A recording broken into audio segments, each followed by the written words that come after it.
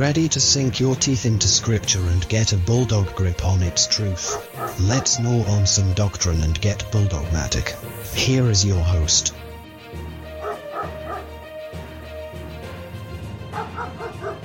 Welcome to Bibles, Bulldogs, and Beards. Today we're going to get a bulldog grip on the doctrine of regeneration. I'm here with Pastor William Shiflett. Pastor William is the pastor of Reasoning Tree Church in Edinburgh, Virginia. How are you today, Pastor? Very well, thank you. It's good to have you here with us. Good to be here. Did you want to tell people about your blog? Yes, williamsgoodword.org, william-good-word.org.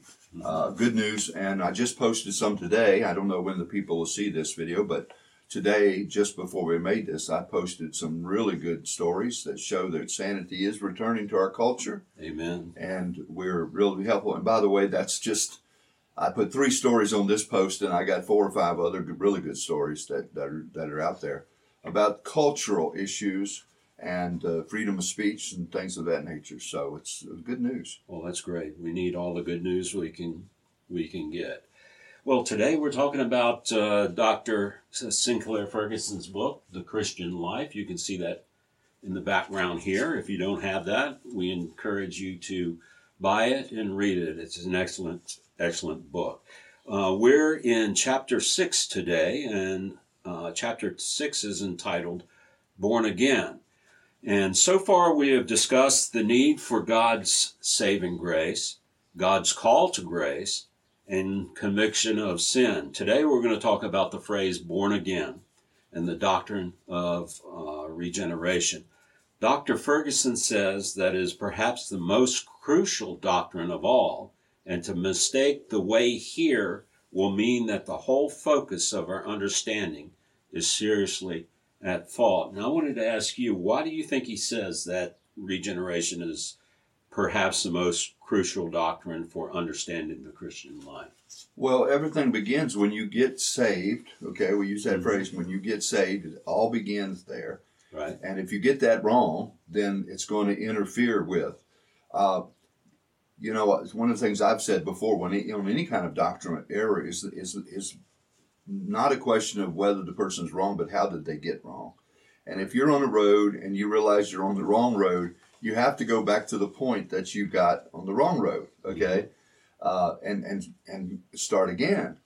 And it's like that. If we're not clear on how we get saved, what salvation means, then it's going to impact us all the way down the road, and you're going to have just a complete terrible thing. And let me give you 2 examples from Scripture real quickly about the importance of it. One is in Galatians, where Paul says that he went to Jerusalem to talk to Peter, James, and John, right, so that he would know that he had not been preaching the wrong message. So he said, I want to be down the road and then realize I got it wrong. Right. He wanted confirmation, I guess. Yeah, exactly. And another passage, it might also be in Galatians, but he says, he talks about unless you believed in vain. So it's possible you're on the wrong road. So I think that's part of what Dr. Ferguson is getting at. Make sure you're on the right road. Don't take it for granted. And we're talking about today, the phrase comes up, born again. And you and I have talked about many times the tendency for people with to that idea of the sinner's prayer. Pray this prayer, you're saved. But people really don't know what they're being saved from and what they're expected to do as believers. So that you end up with what we call false conversions. A lot of people don't like that term, but it is possible for a person to think they're saved and really not be saved, right, because they didn't get this right. The whole concept of regeneration, new birth, you get that wrong, then you're in trouble. We're in trouble. Sure. Yeah. Well, he starts out talking about regeneration in the gospel.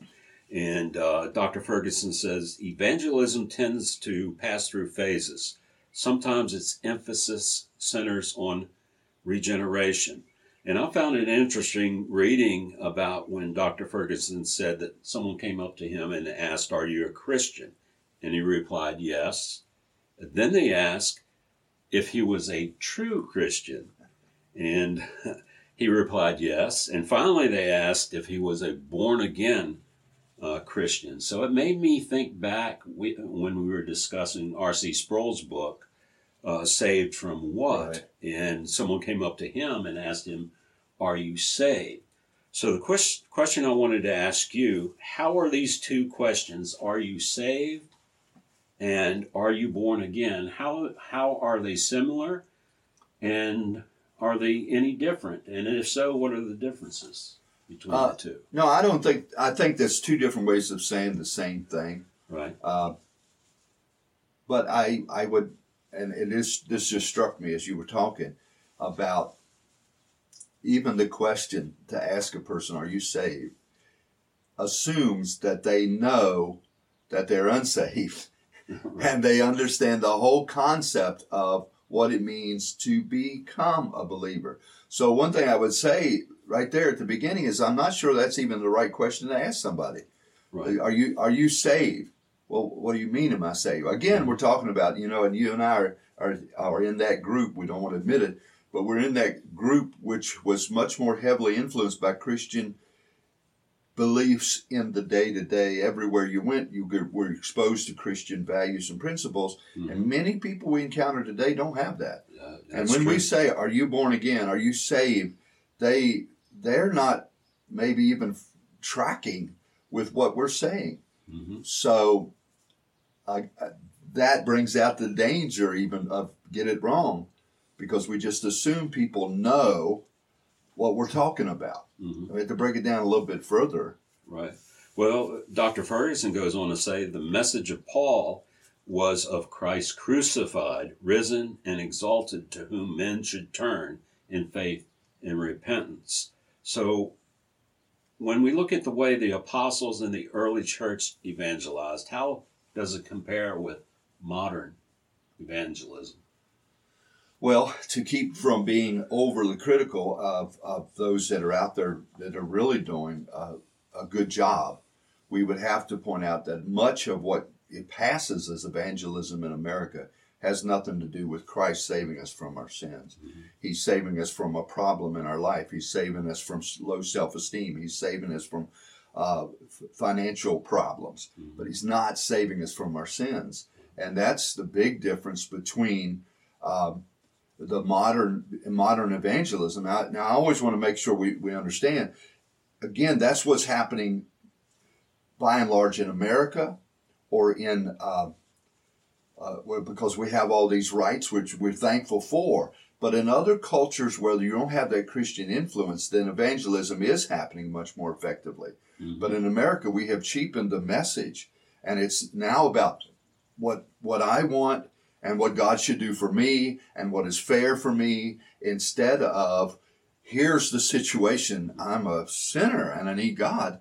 Right. And it changes the whole spectrum. Yeah, it does. Well, Dr. Ferguson goes on talking about regeneration. He said it is only mentioned twice in Scripture, in the King James Version, and in the more modern versions, it's only mentioned in, I believe, in Titus 3:5. But in the King James, it reads in Matthew 19:28, and Jesus said unto them, verily I say unto you, that ye which have followed me in the regeneration, when the Son of Man shall sit on the throne of glory, ye also shall sit upon 12 thrones, judging the 12 tribes of Israel. And in the book of Titus, chapter 3, verse 5, it says, not by works of righteousness which we have done, but according to his mercy, he saved us by the washing of regeneration and the renewing of the Holy Ghost. So regeneration is not the gospel, correct? Regeneration is a result of the gospel, or someone who has received the gospel, correct? Okay, so I think I would prefer the word product of the gospel. Result is true. Okay. That a person is regenerated. It's a little tricky. Let me begin by saying something, and then I'll try to get to the other point. And that is the fact that phrase, born again in John, or regeneration in those passages, many people would say, well, you see, it's only in there a couple of times. It's not important. Yeah. And that's where I always want to make a distinction between what the Bible says and what the Bible is teaching. The fact that you don't see that specific word does not diminish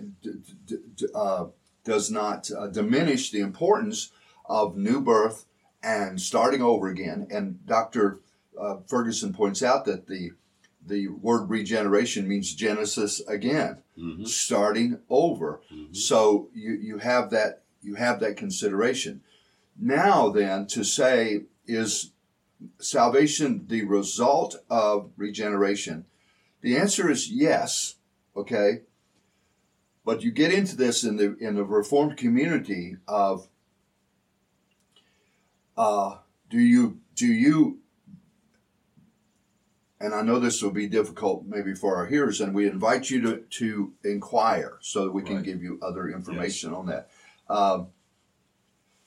And I highlighted it. I don't want to get ahead of you. That's why I'm hesitant to. Well, that's all right. You can go ahead. We can always go back. But he makes a point later on that he says this on page number 52. To say that regeneration takes place by the divine initiative does not deny that men must repent and believe. Okay, so we repent and believe.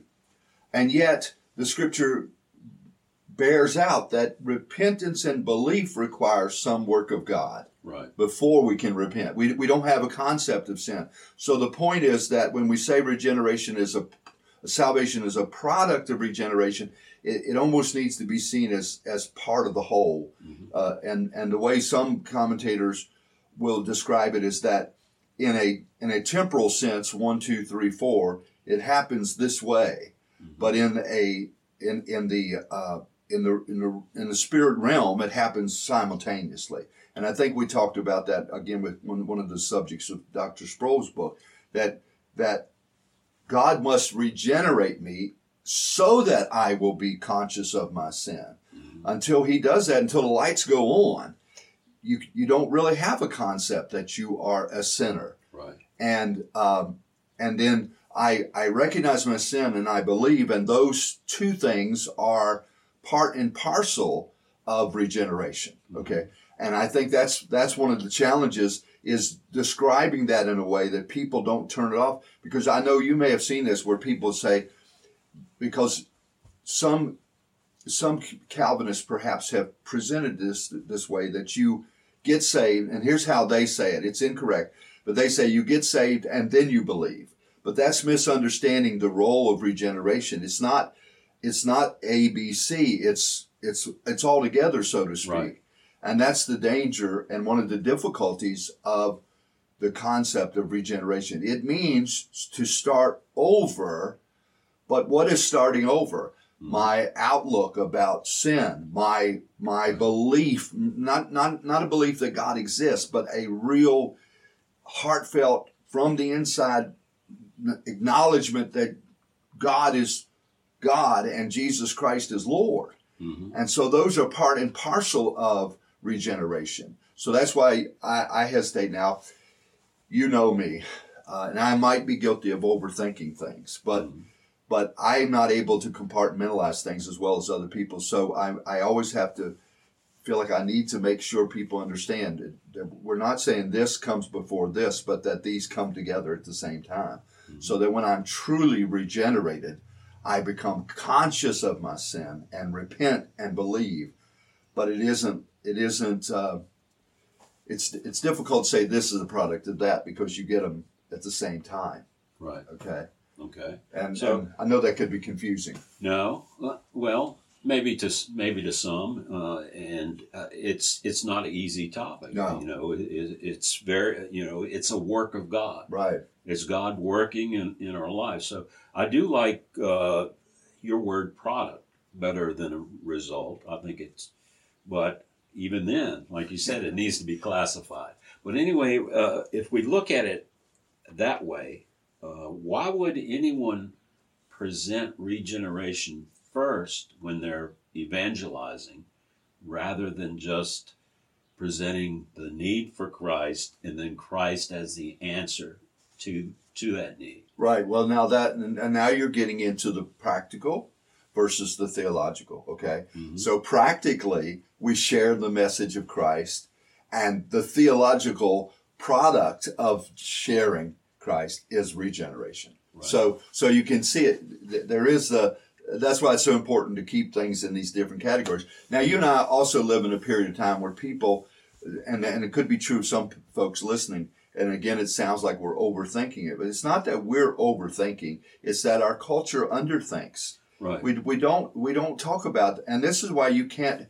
It's so difficult to have a conversation with people because they don't know how to have. We have different categories and different terms, and they mean certain things in certain perspectives. Mm-hmm. And so, this is what we're arguing is not anything weird or strange. It's just that, in a practical sense, we go out and we preach the gospel. Mm-hmm. The result of that gospel is that those who respond to it have received that regeneration in their spirit. Okay, they have been born anew, mm-hmm. born again, right. through the practical day-to-day preaching of the gospel. So they're not mutually exclusive, but my favorite term, two sides of the same coin. Mm-hmm. You know, mm-hmm. two sides of the same coin. Well, it's much better to overthink something than to underthink Yeah. it. And unfortunately, we live in a culture that base a lot of things just on their feelings alone, and they don't. God gave us a mind. Right. We should use that mind Right. in all things, In all things spiritual and all things physical. Well, and that is especially true for the Christian. And we encourage, and we should delight in people using their minds. Okay, and it's unfortunate that there's some influences in our culture, whether intentional or unintentional, that cause us to not use our minds as we should. But the Christian is specifically commanded to love God with our mind. Right. So reading, studying, discussions, informative podcasts, not just fluff, but something that has real significance that makes you think. Mm-hmm. That makes you think. And I get this sometimes at our church, people leave on Wednesday night and say, boy, my smoke's coming out of my ears. And I don't see it as things that are really that difficult. It's just we're not used to it in our culture. We're not used to thinking about that. So with this respect, they are, the practical is we preach the gospel. And then the spiritual or theological issue is this is what happens while we are preaching the gospel. God uses the gospel to regenerate the people he is calling to himself. Right. John 3:6 through 8 says, "That which is born of the flesh is flesh, and that which is born of the Spirit is spirit. Do not marvel that I said unto you, you must be born again. The wind blows where it wishes, and you hear its sound, but you do not know where it comes from or where it goes. So it is with everyone who is born of the Spirit." I've heard there are some people, I believe, that say that Jesus' words, you must be born again, are a command. I had no part in my physical birth. Do I have a part in my spiritual birth? That's one of the things that really challenged me. And if I could, I'll go back to that highlighted spot again, because he says earlier, and let me see if I can read it. No, that's the wrong one. He says there is a paradox in the gospel at this point. We discover the one thing needed is the only thing that's outside our power to perform. Right. So when Jesus says that, I would disagree with anyone who says this is a command, you must be born again, because it does imply that it's something I do. Jesus is saying to Nicodemus, you think you're okay, but you cannot understand this stuff until you are regenerated. Okay, and And it's especially informative for Nicodemus, because Nicodemus was the teacher in Israel, it says there. Not just one of them. He's the top guy, okay? By implication, he's the top guy. And yet Jesus says to him, you lack something that you can't do. There must be this change. Flesh and blood cannot inherit the kingdom of God. But we don't have the power. And again, this is one of the things that I value about the Reformed faith, is that they stress that I don't have any power. Right. We are dead in sin. How does a dead person bring themselves to life? Right. So it's that kind of consideration. So no, I would not consider that a command. I see it as a statement of tremendous need. Mm-hmm. But he goes on to say, a tremendous need of God's work in our life. Right, exactly. And again, this is maybe not directly pertinent, but the tendency we have to boast about our salvation after the fact. And I was so far. You can't believe how far down we appreciate testimonies from people that have come from the dark corners of brokenness. Mm-hmm. But that is God's work. Right. And we must make sure that we're giving him glory and not just trying to call attention to ourselves about how we were saved. Mm-hmm. It was God that did it. Amen. It's God that did it. Amen. Well, Dr. Ferguson gives his definition, and I'll read that. He says, we will take regeneration to refer to the fundamental imparting of new life by God, which lies at the heart of being a Christian, the first abiding of the seed of God in our lives, as the first letter of John describes it. Do you have anything to add to that or a comment? No, I said a little bit along those lines. That's why I said I was getting ahead of myself. But a little bit along those lines is that's what happens when a person is saved. Mm-hmm. And let's make sure that the listener or the viewer understands. Saved is the everyday word, okay? Right. But so you don't like the big regeneration word, okay? But so put it into terms of saved. That's a biblical term, right? But it is a consequence of what God is doing. He does it. Right. He saves us. He gives us life. You who were dead in trespasses and sins, he has made alive. So there's that. That's the whole concept of regeneration. It's something God does in the person's heart that includes them coming to a place of repentance and recognition of their need for God. It's all part of the whole process. He goes on to talk about pictures of regeneration in Scripture. And he said in Scripture it's pictured as birth. And that birth is the will of God, which you've been talking about. John 1:12 says, but to all who did receive him, who believed in his name, he gave the right to become children of God. So Christians receive him and believe in his name. How do you describe this, or how do you explain how this happens, other than it's just the work of God? And I guess the way I would say it is perhaps using language from Augustine and from Luther, that we are saved by faith through grace, through faith alone, mm-hmm. but faith is never alone. That true Christian, when a person says, I've been saved, where is the proof of that? Right. Because what you're saying, and this is why it's important for us to talk about the heavier doctrines, or doctrines we don't talk about sometimes. When you say, I have been saved, you're claiming that God has given you a new life. Mm-hmm. And that new life should manifest. There should be signs that there is a new life. Right. Not just an ongoing a change of attitude in the old life. Because you can have that. Okay, mm-hmm. You can just have a different outlook about your old life, and there are Christian people or people within the Christian community who say that, like the free grace people. Mm-hmm. God saved you, and now it doesn't matter. Just go on, enjoy yourself.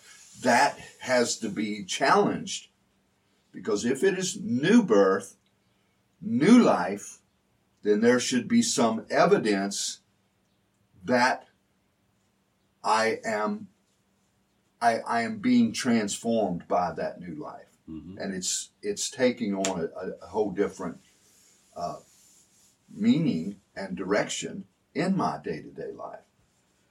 And when it says, to all who did receive him and believe in his name, they're talking about the name of Christ, Jesus Christ, Right. correct?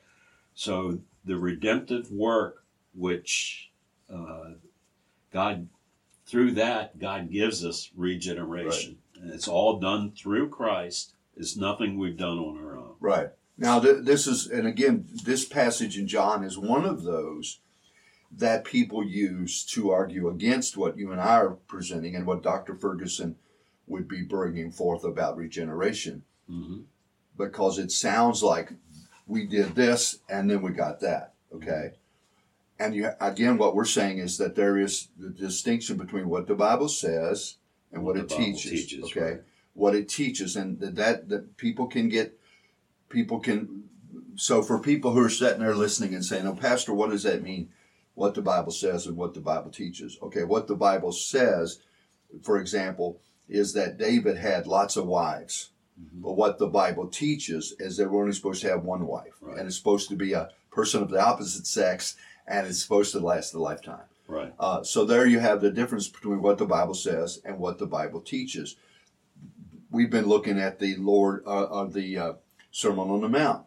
Jesus says, if your eye lust, pluck it out. You know, if you have a problem with lust, pluck your eye out. Mm-hmm. That's what it says. What it means is that we get serious about sin and that issue and recognize my propensity for it and take steps to avoid it and get into accountability group, okay? Because we all know plucking out your eyes will not prevent you from lusting, okay? So that's the difference for those that are listening between what the Bible says and what the Bible teaches. Right. So when we look at what the Bible teaches about salvation, we see that it always begins with God doing this work of regeneration that then produces these results, okay? Mm-hmm. So it is not wrong to say we believed and we put our trust in Christ. We did do that. Mm-hmm. But it was a product of God working before that, right? Okay, and so that's that verse is one that is easily plucked out and said, no, we have to do it before God does it. Mm-hmm. Again, it's not a matter of sequence. It's a matter of that they go together.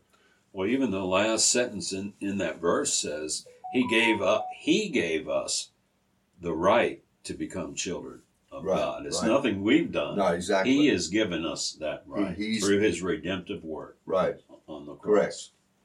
Correct. He goes on to say that Scripture pictures birth, and birth is required to see and enter the kingdom of God. Of course, John 3:3 says, Jesus answered him, "Truly, truly, I say to you, unless one is born again, he cannot see the kingdom of God." And John 3:5, Jesus answered, "Truly, truly, I say to you, unless one is born of water and of the Spirit, he cannot enter the kingdom of God." The question I have for these two verses is there a difference between seeing the kingdom of God and entering the kingdom of God? I would answer no. It's just, again, it's one of the ways the Bible uses, and many of us would use to just two different words to describe the same thing. Mm-hmm. So that would be my response to that. Yeah, it's not okay. It's not two different things. To enter and see are mean essentially the same thing, because you're seeing it from the inside, if you can use that term, which would require you to enter the kingdom. Right. Again, let's talk about just this, if this helps to illustrate it. Previously, we talked about the two kingdoms. You can see the kingdom of God from the outside. You can see people that are Christians. You can see things that are religious. But it's when you enter it that you see it differently. Okay, Mm-hmm. when I was a sinner, I looked at Christian people and I thought, what's wrong with them? You know, they're crazy. They believe this, and then I made my argument. Well, the Bible never says this. The person who knew nothing about the Bible telling other people. So I would use that without rambling. Seeing it and entering it are just two different ways to describe it. To be continued. We will continue this conversation in the next episode. And it keeps getting more and more interesting. Be sure to like and share this with your friends, and be sure to subscribe to our channel. Thanks for listening.